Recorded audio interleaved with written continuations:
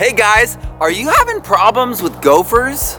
Because where I was at, they literally set up family like dynasties in my old garden. They went crazy. And I really had to address the gophers and face the problem head on, or I wouldn't have had a garden. And this happened really early on. My first year, my garden was awesome, and then the second year they found it and destroyed it. And so I really had to figure this out, and you might be in the same exact position. Are you fighting the gophers? Because there's a certain amount of things that you must do. In our area where it was dry, very sandy soil, it was decomposed granite, we had to not do things like hugelkultur. We had to avoid creating mound earth, because in those softer tilled areas, they're gonna just tunnel through. And so what I had to do was I had to completely embrace complexity. So if you have these nice tilled up beds that they're all soft, they're gonna be like, oh, this is where I go because it's easy to travel through, easy to make new tunnels. It is full of food, and it's obvious. So they just set up and they just follow you and track you and just check in as things are growing, and then just take them when it's right for them. So they're gardening on the underside, just like you're gardening on the upper side. We have to understand that they're actually really smart. Have you ever flooded any of these holes that you see and have them just instantly back up and wonder what's going on? They actually put blockages in their tunnel, expecting someone to come down and attack them like a snake or something else.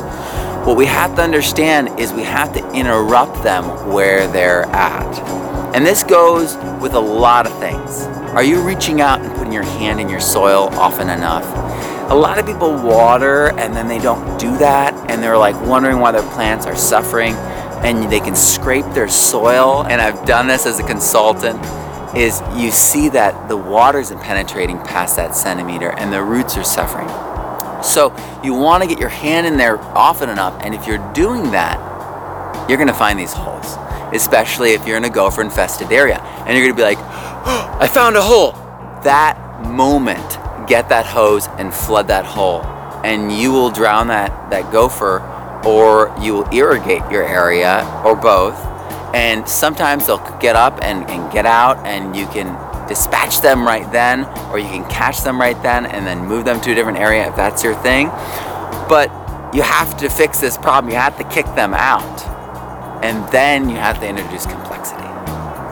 So some people use traps. Those can work really well if you understand how to design them so that they go into the trap, so that they're not afraid of entering the trap. And usually that, again, is not using the holes that you see, but using the holes that you find as you're putting your hand in your beds. You're like, oh, there's a hole. And you set up your trap, you cover it so it looks dark, and you try to do this all with gloves and not breathe on anything, and not so that it doesn't smell like you, right? A lot of people, will put like really good smelling things into the trap so that they will come and go into the trap. That sometimes can work. Mine were way too smart for that. The traps never worked for that. I never caught anything with a trap. I only was able to interrupt things, push them out with water, use their awesome system below ground to irrigate my system. And then I was able to really take it to the next level by doing complexity. So those gophers, when I spread out the potatoes, they no longer could kill my entire row in a day.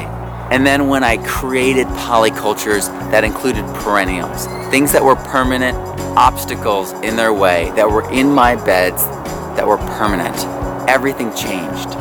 So suddenly I could have a tree there and surround it with other things and have the tree's roots go lower and those things be higher. And then I could have areas between these trees that were annuals that got enough sun. But what happened was all those huge, elaborate, passageways and tunnels were all interrupted. I totally disrupted their entire system by introducing perennials, by having large root systems. And that doesn't mean, as I got established, that I didn't lose things. They ate my horseradish, they ate my garlic, they ate all the things that, gophers will never eat this. It's gopher. Yeah. The only thing that worked was once I was established the complexity.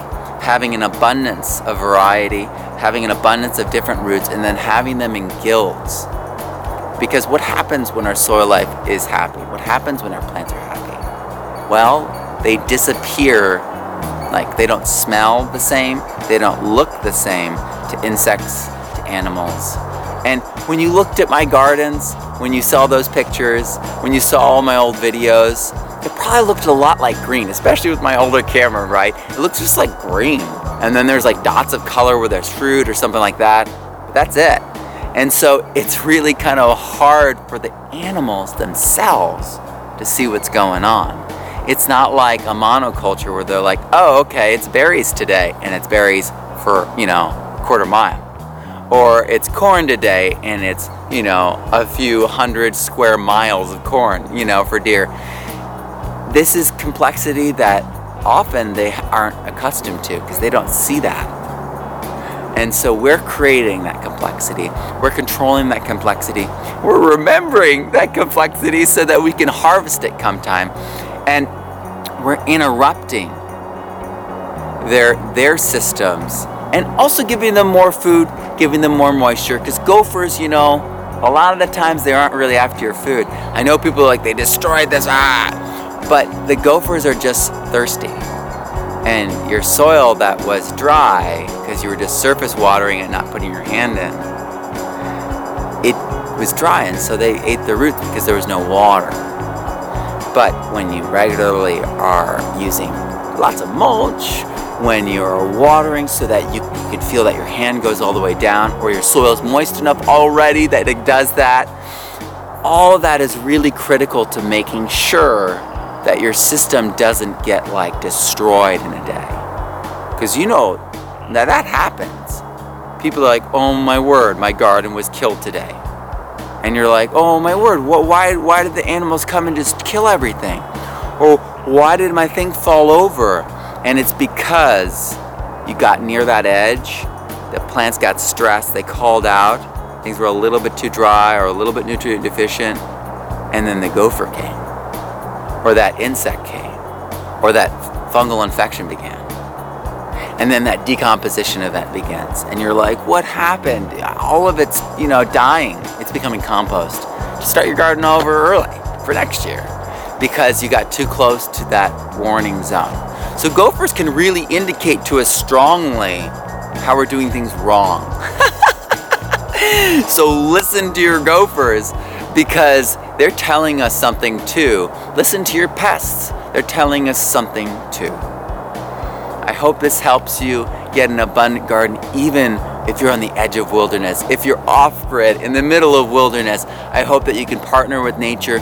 You can create some confusion and some support so that the wildlife feels like they're getting their portion, they're getting fed, but they're not destroying your system. All right?